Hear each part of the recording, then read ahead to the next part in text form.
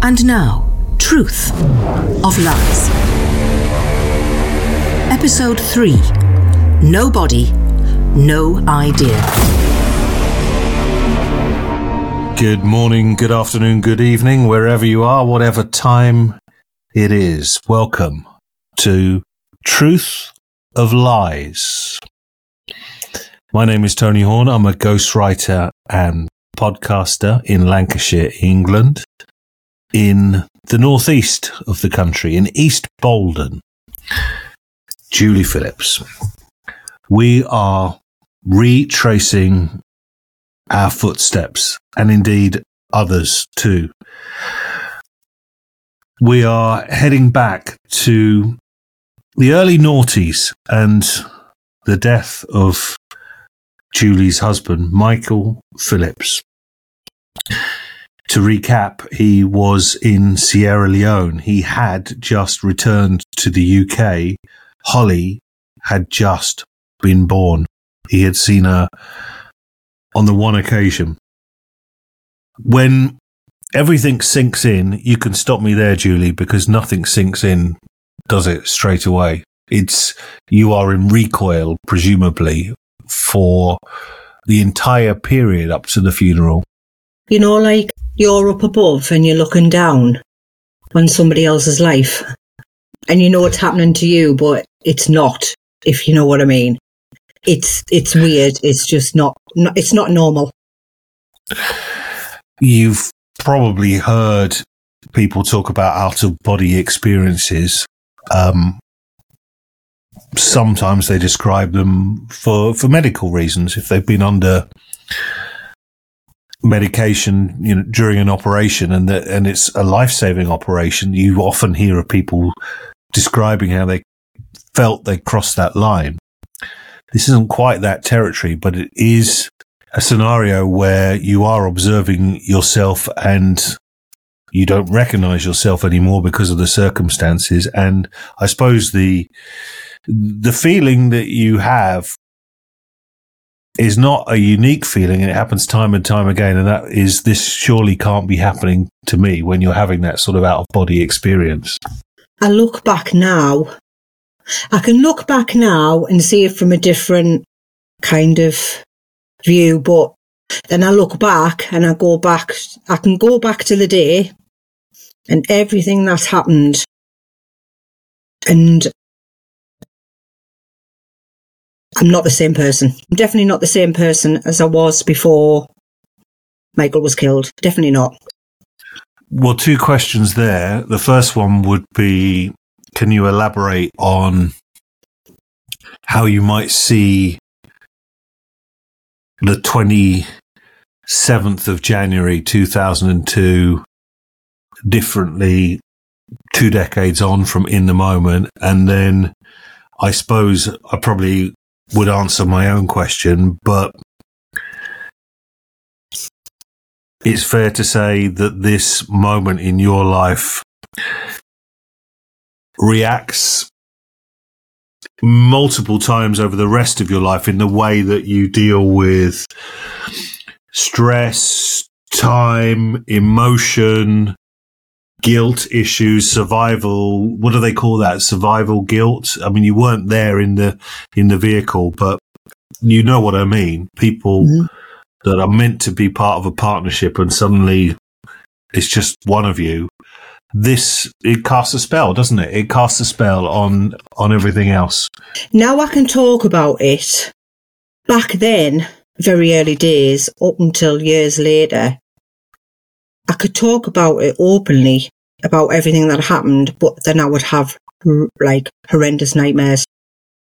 Horrendous nightmares that I killed him. Just bizarre. I think obviously it plays on your mind when you talk about it in depth, and then I would have really bad nightmares. I'm going to be really harsh. You know that's nonsense. You didn't kill him. No. I know I didn't. I have really bad dreams where I would dream that I killed him in like a different way, and I would also dream that he was alive. he was alive and I was trying to find him. And I knew he was alive, but getting to him was... And I had these dreams quite a lot where he was alive.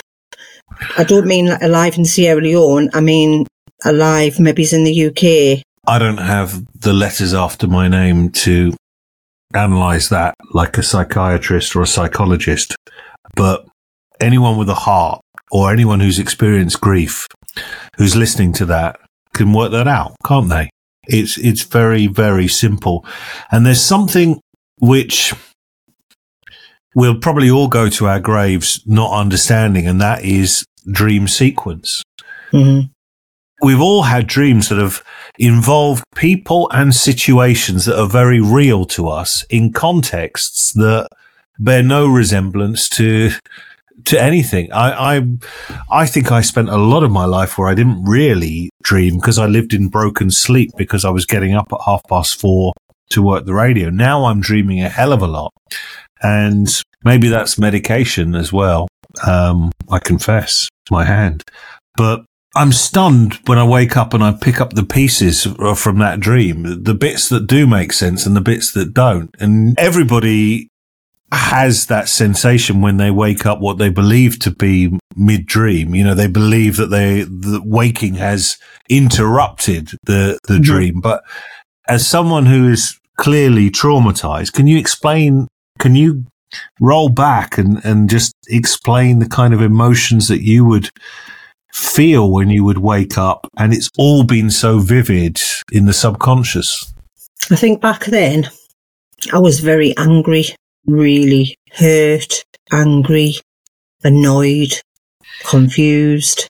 But I think on the other hand, I just had this tunnel vision. Like tunnel vision, nobody else mattered apart from me and Holly. I wasn't bothered who I hurt or what I had to do to find out the truth. And I know that probably sounds quite bad to some people, you know, it doesn't matter who I hurt, but I just had this tunnel vision where I just looked ahead. I didn't think about anything else for quite a long time. I didn't really grieve. If hand on heart, I can probably count on one hand how many times I cried. And maybe that was frustration or anger. But I didn't really grieve. Well, a few things occur to me there. Obviously, the lack of grieving. Again, let's enter the room of the psychiatrist or the psychologist. One of the first things that people in those roles often say, you know, you've got to have time to grieve or you haven't grieved properly. And that's why you might have subsequent trauma. The other point there about, and, you know, I'll just correct you because you don't really mean you didn't care who you hurt on the way to finding the truth. You really mean you were going to do whatever it took. And I think there is nothing about that is inappropriate, because the alternative is, dare I say it, a truth of lies. And I think what happens when we look at your story, one thing that people should take from it is they should ask themselves, what's happening today that's being swept under the carpet? Or what other military deaths where we sold a certain narrative, but actually I thought there was something strange at the time? And you think about any conflict. The Vietnam War is probably a good example. We don't know as much about it as the Americans, but there's a lot of people there who are unaccounted for, and unaccounted for has got to be one of the worst end scenarios I think that you can have. How long do you think before this anger eased and this constant dreaming? I'm going to guess we're not talking weeks, months, but we're talking multiple years. Yeah. I'd probably say 10, 12, 14 year.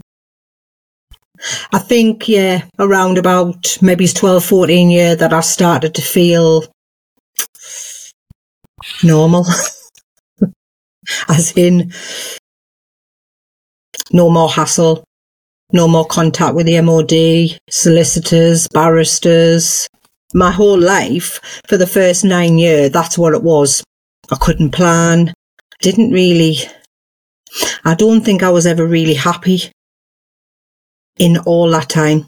If you've been lucky enough to live your life without ever having any involvement with solicitors other than for purchasing a house or perhaps the reading of somebody's will, you are lucky, because litigation is draining.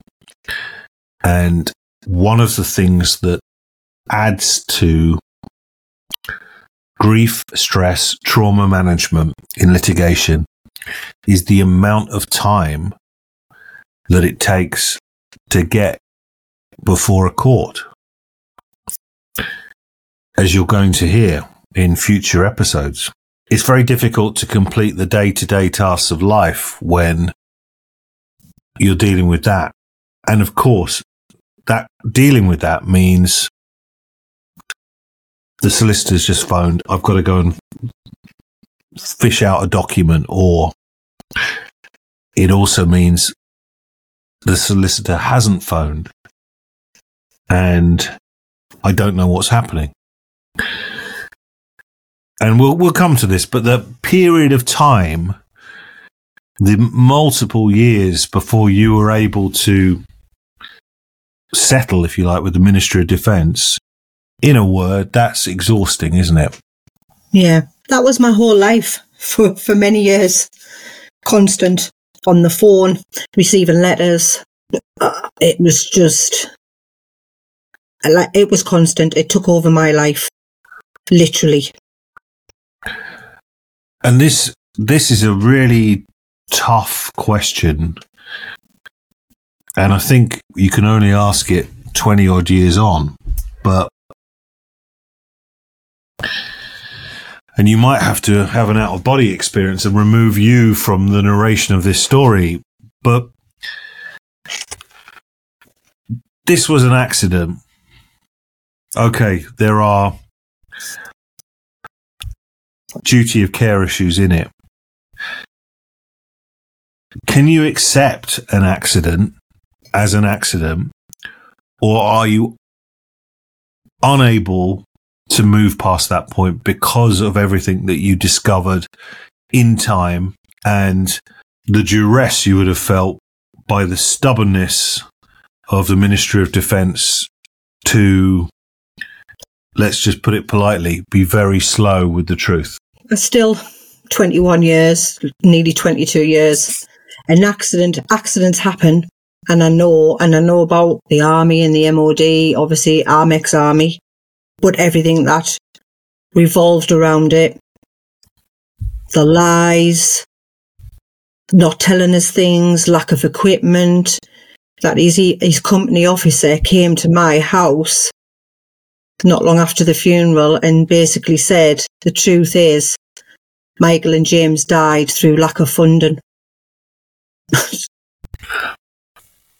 And I was just, I don't even know how I didn't even kick him out the house, because he was a nice guy, actually. But no, I don't forgive. I don't forgive, and I don't regret. I would do it again. As in, litigate and make sure you see it through. Well, we will come to details like that. At this point, the thing that occurs to me to ask is, did that person come to the house of their own accord? Yes. And that sometimes happens, doesn't it? People in delay feel a conscience. Let's just focus now on the period between the 27th of January 2002, Michael's death and the funeral, which took place when? The 11th of Feb. One of the things that I think is a theme when you're dealing with stories like this is that certain dates become ingrained in the memory. And if you're listening to this now, you probably have no idea what you were doing on the 11th of February 2002 or the 27th of January 2002, but around you, lives are taking place. And, well, in this situation, being lost. When we are past that first 48 hours, we talked in episode 1 about the knock on the door. What happens? It happens to everybody that at some point the practicality of a funeral starts to kick in. And I'm sure that cycle, that process begins way too early for almost everybody, but it has to happen, doesn't it? You suddenly, on autopilot, have people around you arranging things. How much time did you have for the news to sink in? 48 hours before plans are being made? And those plans, of course, let's not forget, involve a body that is in another country. I can't remember how long. They were trying to get his body back. And him and James were going to fly back together. I think it was the lads who were in the vehicle were all going to fly back on the same flight. And James, as we mentioned in the previous episode, died as well. Yeah. You are really at the mercy of the Ministry of Defence here. I mean, they are totally in control. It must be very hard to know how to organise this from England and what day is going to be appropriate. Did you have, if it were involving the police, you would be assigned a family liaison officer. Is there such a thing in military life? The family's officer.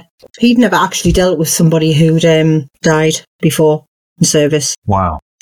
So it was like, I don't think people realise how big the military organisation is.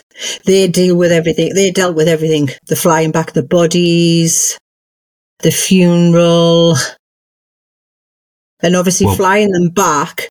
They were meant to fly to RAF Bryce Norton. Oxfordshire. We drove down to the hotel. Me and my sister in one car, Michael's family in another. And we got to the hotel and the family's officer went missing for hours and hours. And we just sat and waited and waited. And he came back and said there was a problem with a flight. And then it was going to be, it was some other RAF base. And then it was going to be Gatwick. It literally changed. So I said, right, come on, we're going to Gatwick then, me and my sister. And, you're not allowed to go. It's not a military base, so you're not allowed to go. So, when you see all these people, when you see the military coffins come off the plane at RAF, I think it's RAF Bryce Norton's the main one. It's Wootton Bassett near Swindon and often into RAF Lynham in Wiltshire. It was RAF Bryce Norton first, then it changed to RAF Lynham, then it went to Gatwick.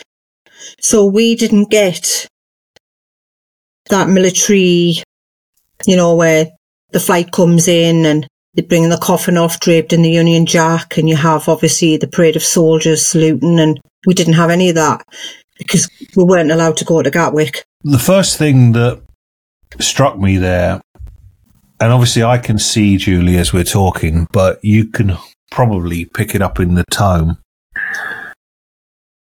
When we began this segment, you said people don't realise how big the military is.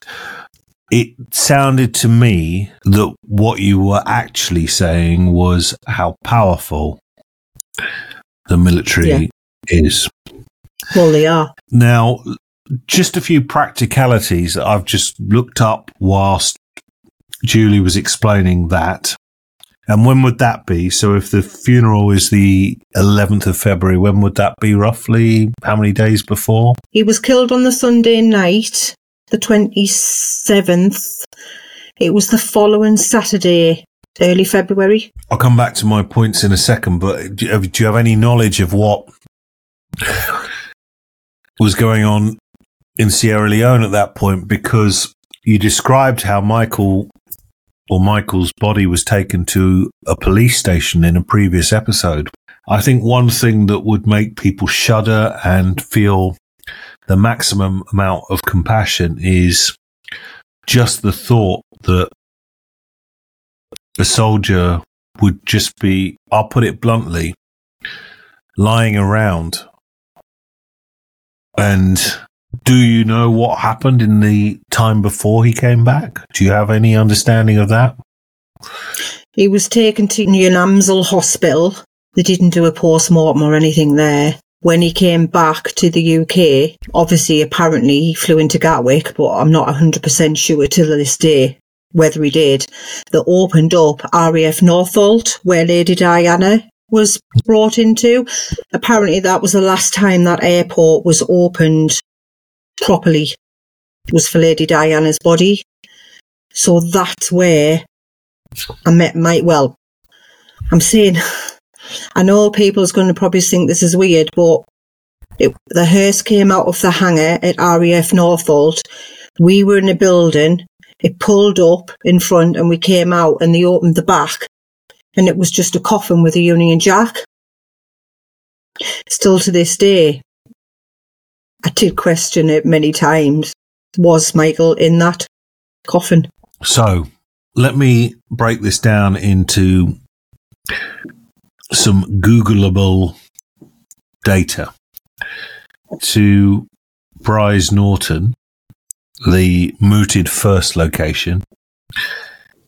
Obviously, as we're recording this, I can see a live traffic time that might not be representative, but that's under 4 hours, just under 4 hours. What about a flight time from Freetown in Sierra Leone to London? And the places that Julie mentioned there, Brize Norton's in Oxfordshire, RAF Northolt is Northamptonshire, I think. RAF Lynham is Wiltshire, but all of these places are essentially within an hour and a half of central London, but flying time minutes. Gatwick, of course, is Sussex and not so central. The flight time from Freetown to London, so most of those locations, 8 hours, 51 minutes, Google tells me. Let's just roll back.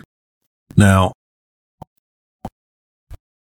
Julie said that the family's officer went missing. And I think you said he had tried to justify that there was something wrong with the flight. 8 hours, 51 minutes, Freetown to the UK. 3 hours, 45 to Brize Norton. Well, anyone else doing the maths here? So, A Truth of Lies begins in this particular context.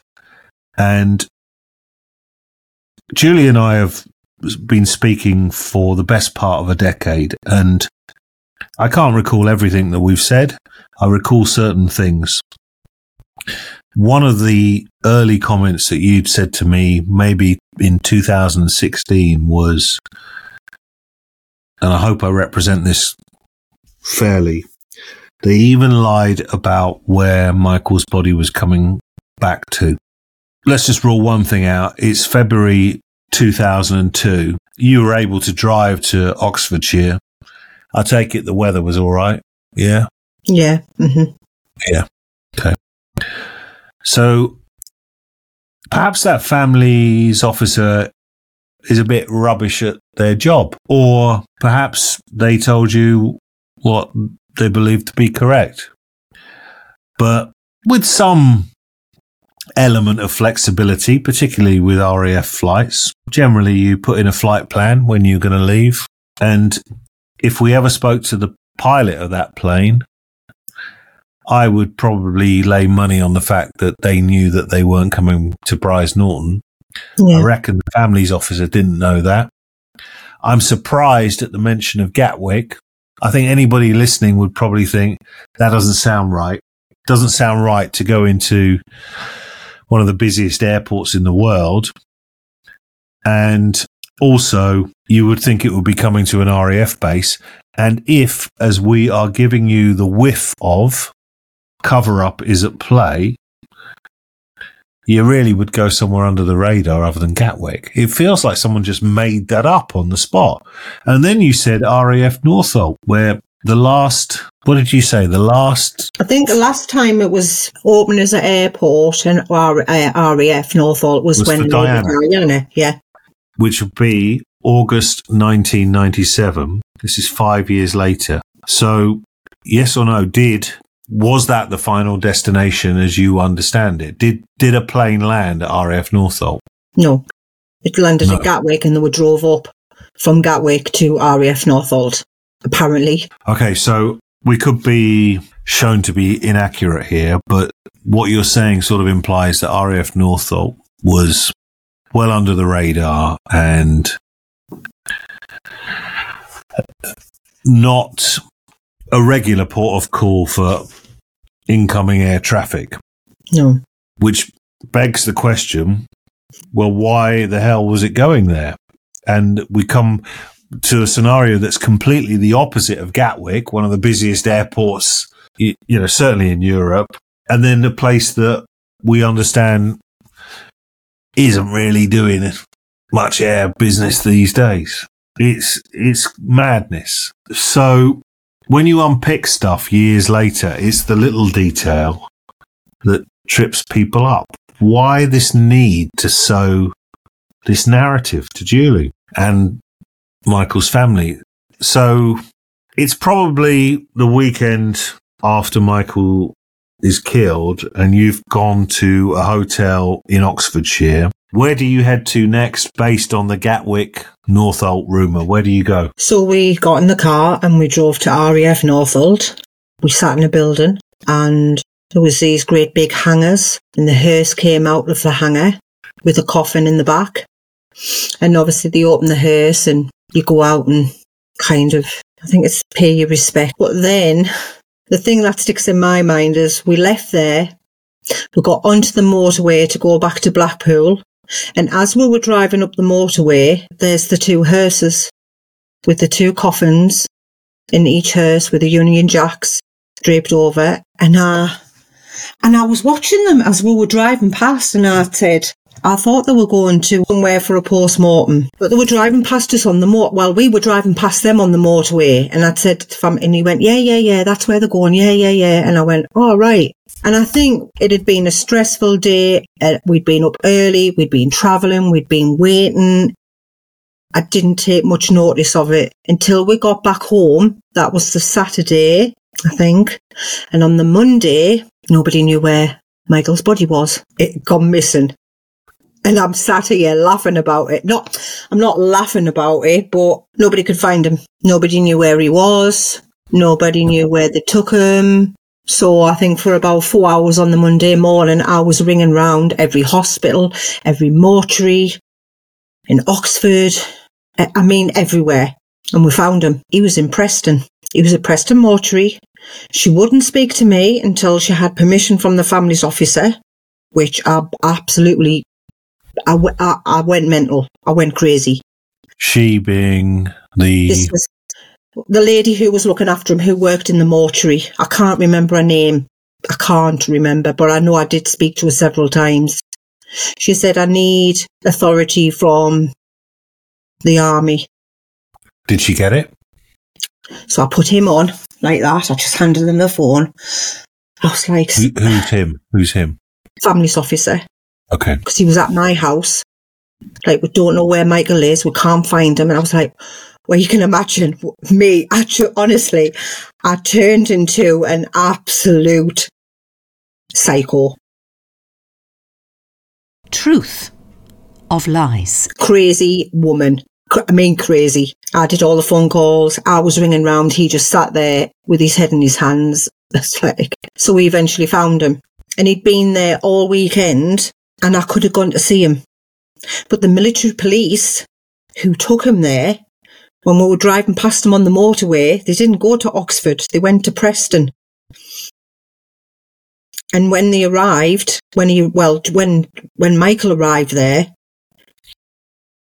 the lady, they said, "Oh, does the family know? Are they aware?" Because obviously, to go and view.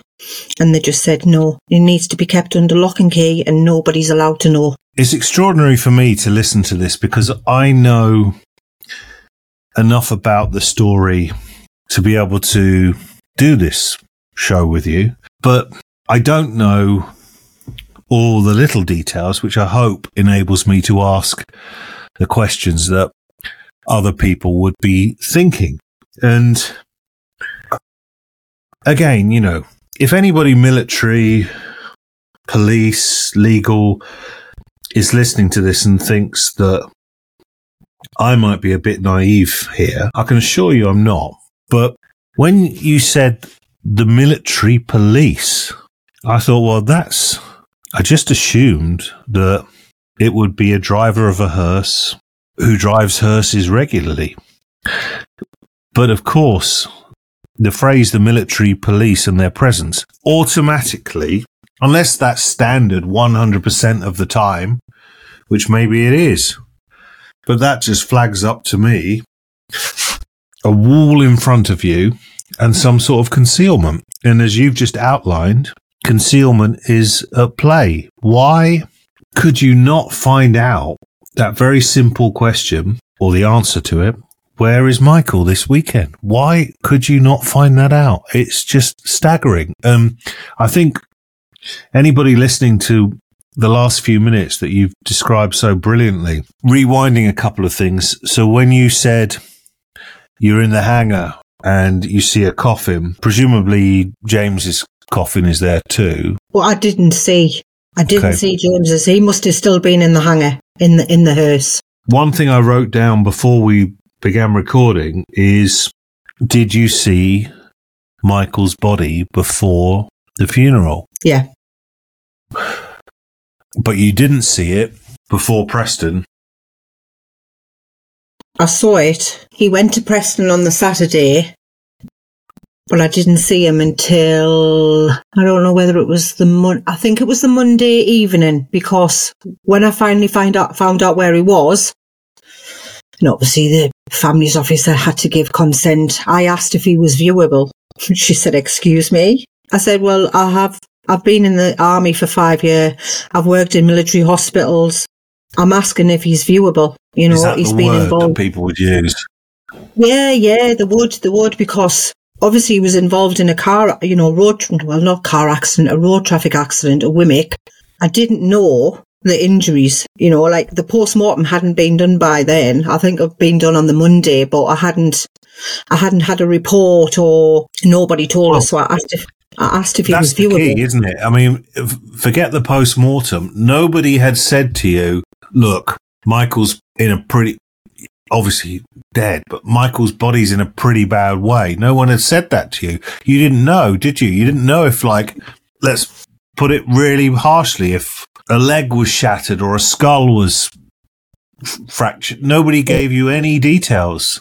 No. So, and there's two things going on there. There's the administration of a post-mortem, but there's also the communicating with the family, which it's always a difficult act at a scene of a crime when you've got to, you think of all the big ones, 9/11, 7/7, you've got to preserve evidence as quickly as you've got to save people.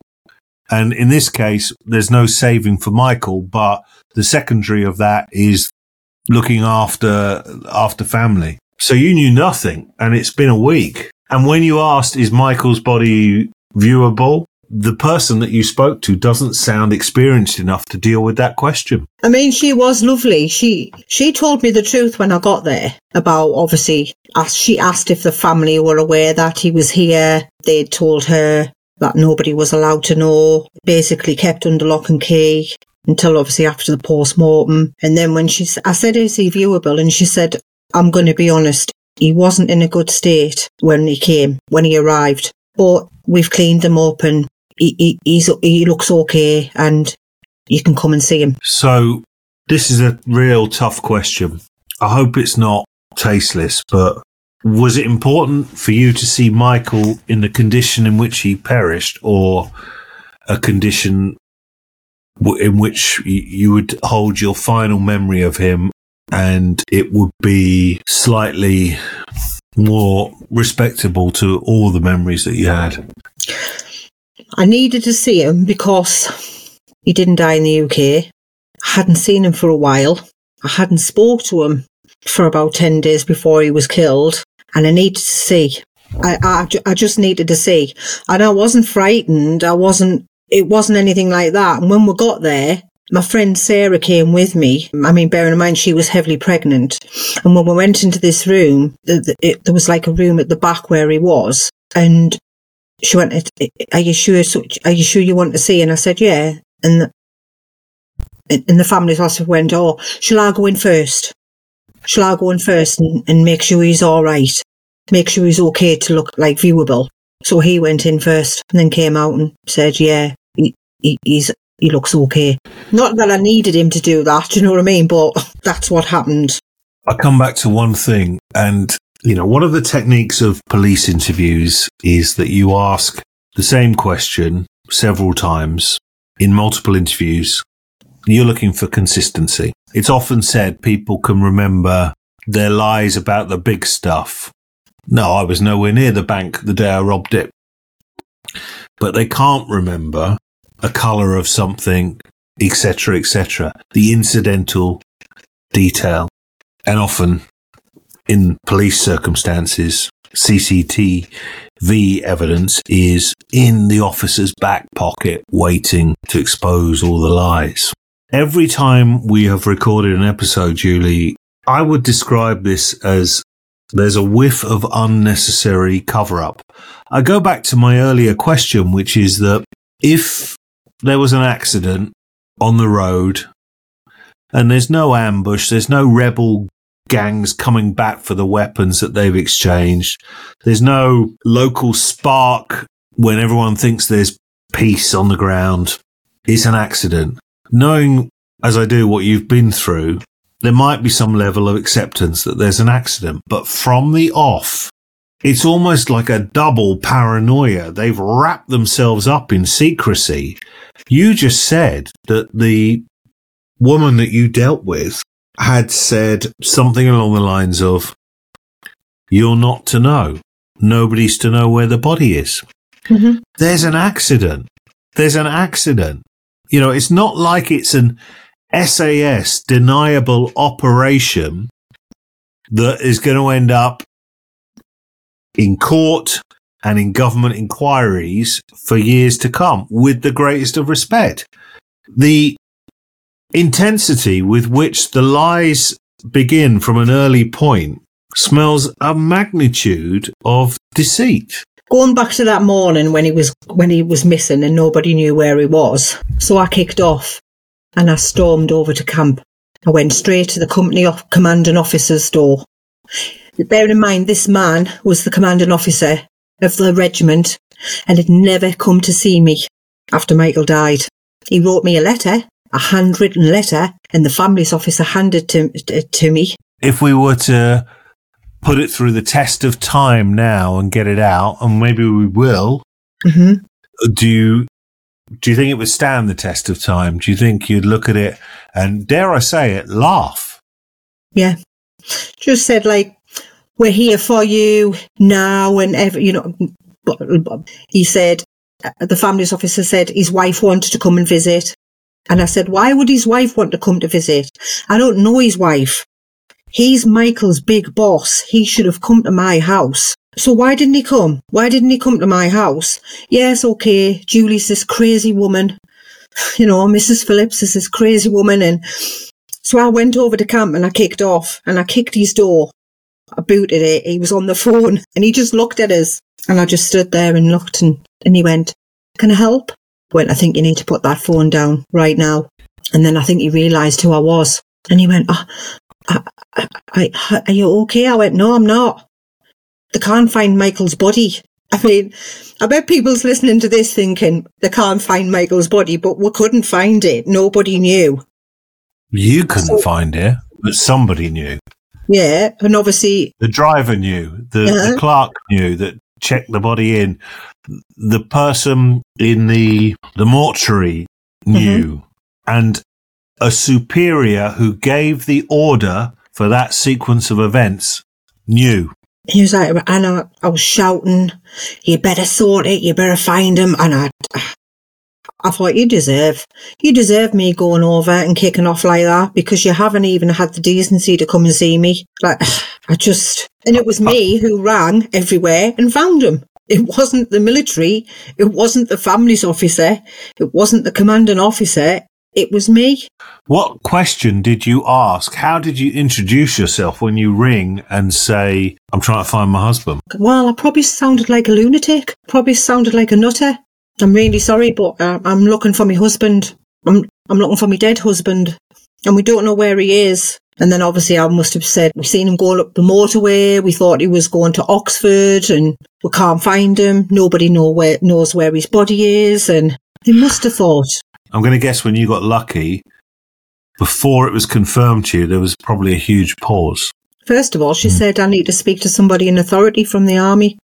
Well, then you know, don't you? You know. We could only guess what kind of brief that individual was given. She suddenly, and this is the thing about tragedy and trauma, never underestimate how many people suddenly become part of the circle of grief. The circle always expands, and that can be in the days that follow or in the years that follow. And dare I say it, and we'll talk about Holly at some point, inevitably she will have questions and will have had questions. She's a young lady now. That can impact on many major decisions you make in life. So the circle of trauma incorporates those directly connected to it and bystanders too. That lady happened to pick up the phone to your call, maybe the 10th, 15th, 20th call you'd made that day. You're not the first person to go in there and see Michael. You go in there. A question in multi-parts as ever.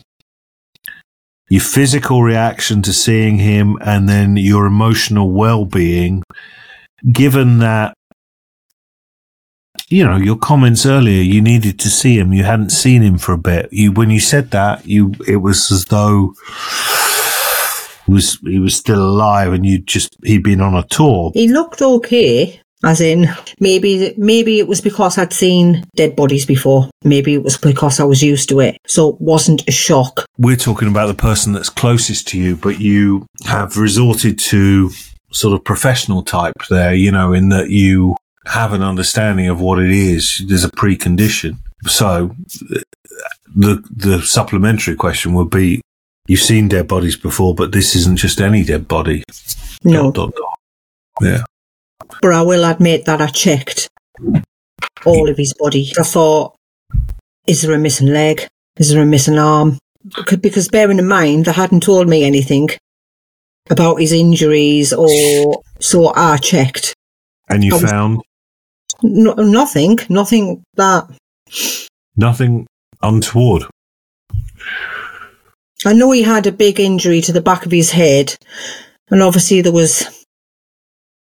You could see where they'd done the post-mortem.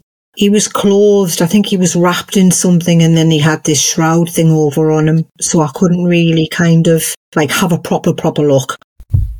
Were you looking for clues or looking for reassurance?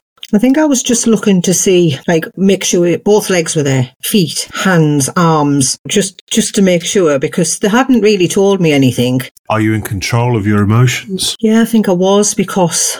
I had to be strong. I was fighting. I'd been on the phone all day trying to find out where he was, and I couldn't lose it. I couldn't show what you might perceive, or what other people might perceive as a weakness. Yeah. Holly's a baby and she's 8 weeks old. And where is Holly? At my parents'. My parents came down, my mum stayed, and then my mum took Holly back up to hers and came back down for the funeral, and then I think took her back up home. My mum took about 6 months off work. This is one of those comments that in the moment, 2002, you'd probably reasonably argue there's no need. We don't need to do that. As we record in 2023, is there a small part of you which might wish that you could say to Holly now, well, look, when your dad was lying there, I did actually take you to see him? Tough question. No, I didn't take her. And I wouldn't. No. She didn't go to the funeral neither. That's such an awkward thing to weigh up, because in the moment, a baby who is 2.5 months old, close to 3, shouldn't be in those circumstances. But when you roll forward the clock and it's 20 years later, it could be tempting to be emotional and say, yeah, do you know what? I wish I'd repaid that look from Michael to Holly that we talked about in the last episode. And I wish Holly could have seen her dad, even in those circumstances. When Holly listens to these podcasts, Holly doesn't know all the details, the nitty gritty stuff. She doesn't know. It's not that I've hid it from her. It's just because she hasn't asked. And I think there's a time and a place, and I don't really want to upset her. Maybe it's not that though, Julie. You know, I can see in my own life, and I can see in my parents, and I can see in my friends, there are some conversations that we think, well, we're going to have that conversation. Yeah. And before we know it, time's just rolled on. It's not necessarily about protecting, and it's not necessarily about avoiding. It's about life getting in the way. How long are you in there? Quite a while. I know I sat and I sang to him. Weirdly. What did you sing? Titanic. That was always mine and Michael's song, and Wow. I had it played at his funeral. I mean, I'm a really crap singer, to be honest, you know what I mean? But I think I was trying to act as normal as possible. It's not a normal scenario, is it? You go into a mortuary and you're sitting there and your husband's there and he's dead. He's not going to talk back. He's not, you know, and I'm prodding him, I'm poking him, and I'm trying to see what injuries he's got, and it's not normal. What is that like for anyone who's never experienced it? Are you looking at this person who you knew was so alive, and is there a massive denial that however much you prod and poke, come on, I can't accept this. There must be something. There must be. I don't know. As I said, I just don't think I was all there. Not all there. I was up above looking down, and I don't know. It's just, I had this tunnel vision. There was no emotion. There was no, I don't know. I think because I had so much to deal with, and I had loads to do, and I wasn't sleeping, I wasn't eating, and it was crazy. You know, though, you said something really interesting. I've never even considered this before. You said there was no emotion. As crazy a comparison as this might be, when people don't vote at elections, other people will say, well, you've lost your right to have a say. You didn't bother to vote. I've always argued that not voting, and you don't have that option, I think, on the ballot paper, none of the above, but not voting is actually a massive statement. And one of the common trends of elections in this country, and there are certain countries, I believe, like Australia, I think, where it's the law where you have to vote. But one of the ongoing issues with elections is turnout. So most people don't vote.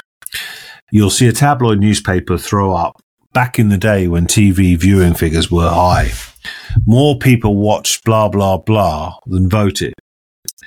Now, because you don't do something, it doesn't imply that there isn't emotion, sentiment, and thought.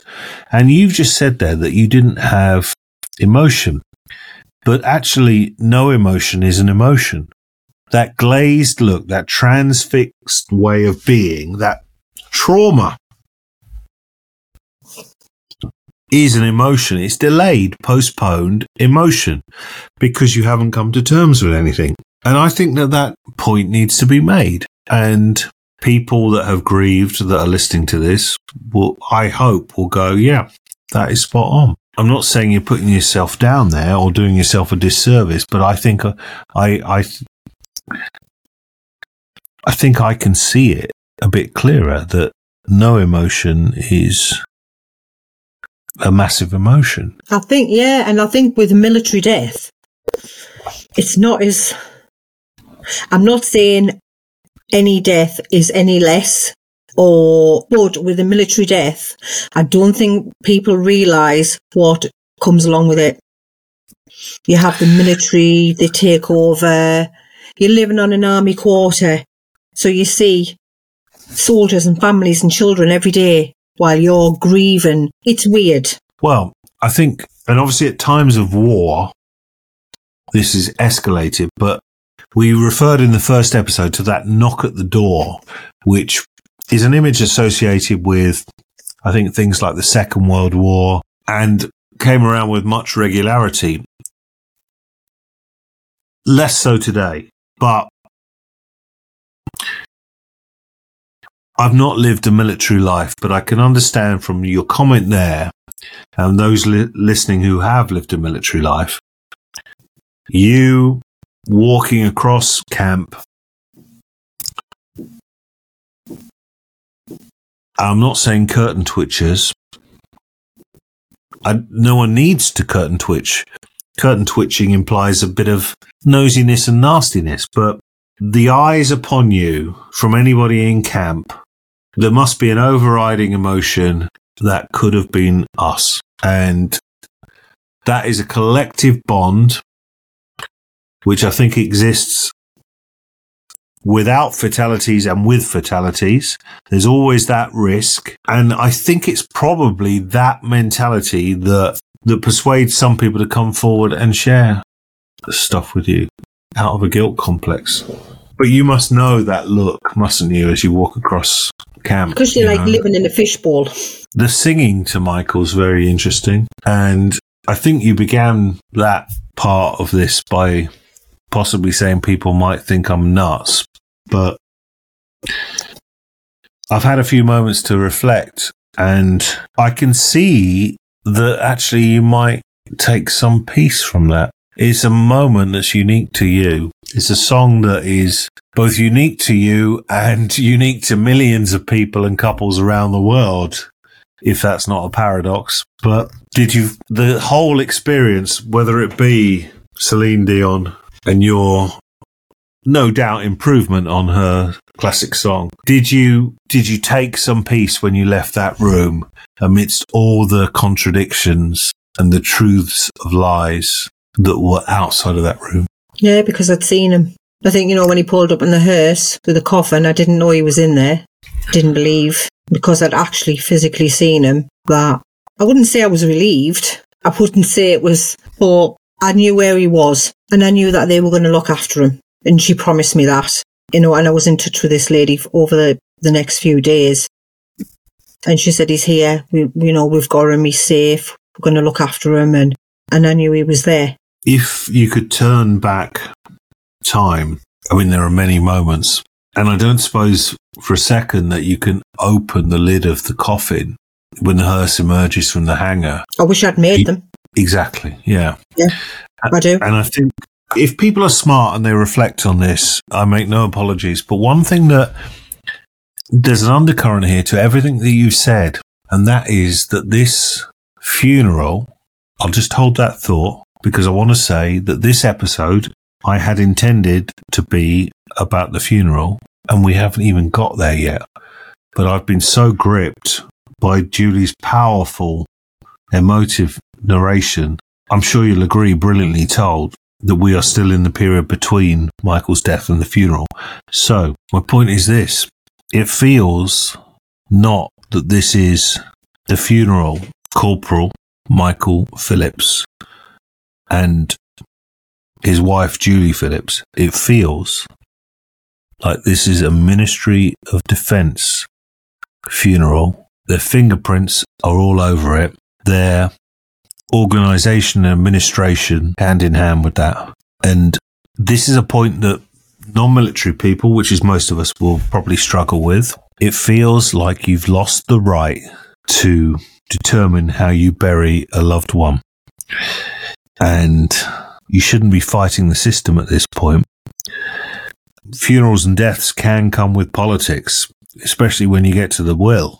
But this feels like this is not your, inverted commas, funeral. This is not Michael's funeral. This is the Ministry of Defence is dotting the I's and crossing the T's. Yeah, but that's what happens if you want a military funeral. Is there an option to not have a military funeral? Yes, I think, I think so. But his family were up here. My family were up here.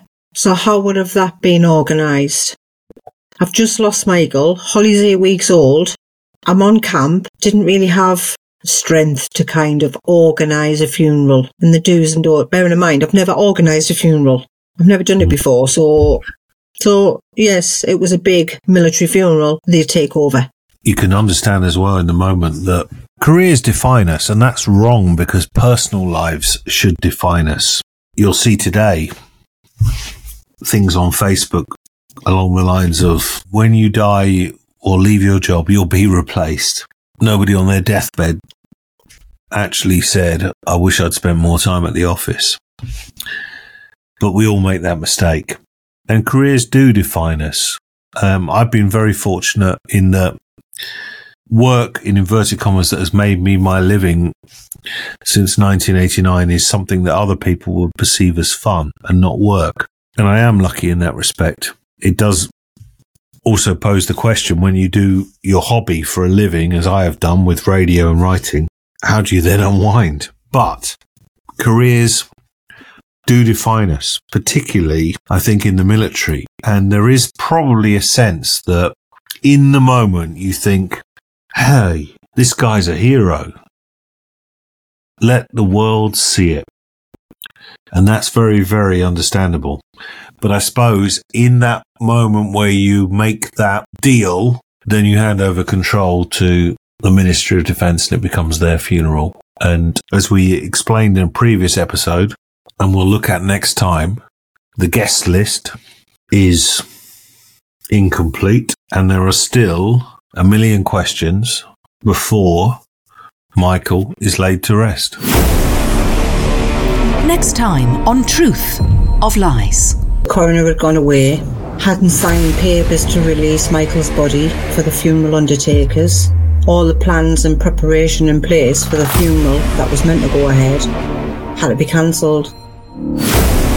To find out more, please visit secretsofagghostwriter.com. Truth of Lies is a Horny Media and Publishing production.